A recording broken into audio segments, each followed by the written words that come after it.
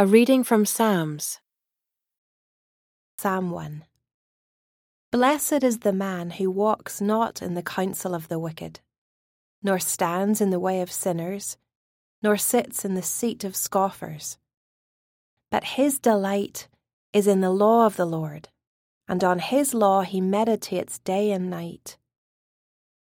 He is like a tree planted by streams of water, that yields its fruit in its season, and its leaf does not wither. In all that he does, he prospers. The wicked are not so, but are like chaff that the wind drives away. Therefore the wicked will not stand in the judgment, nor sinners in the congregation of the righteous. For the Lord knows the way of the righteous, but the way of the wicked will perish.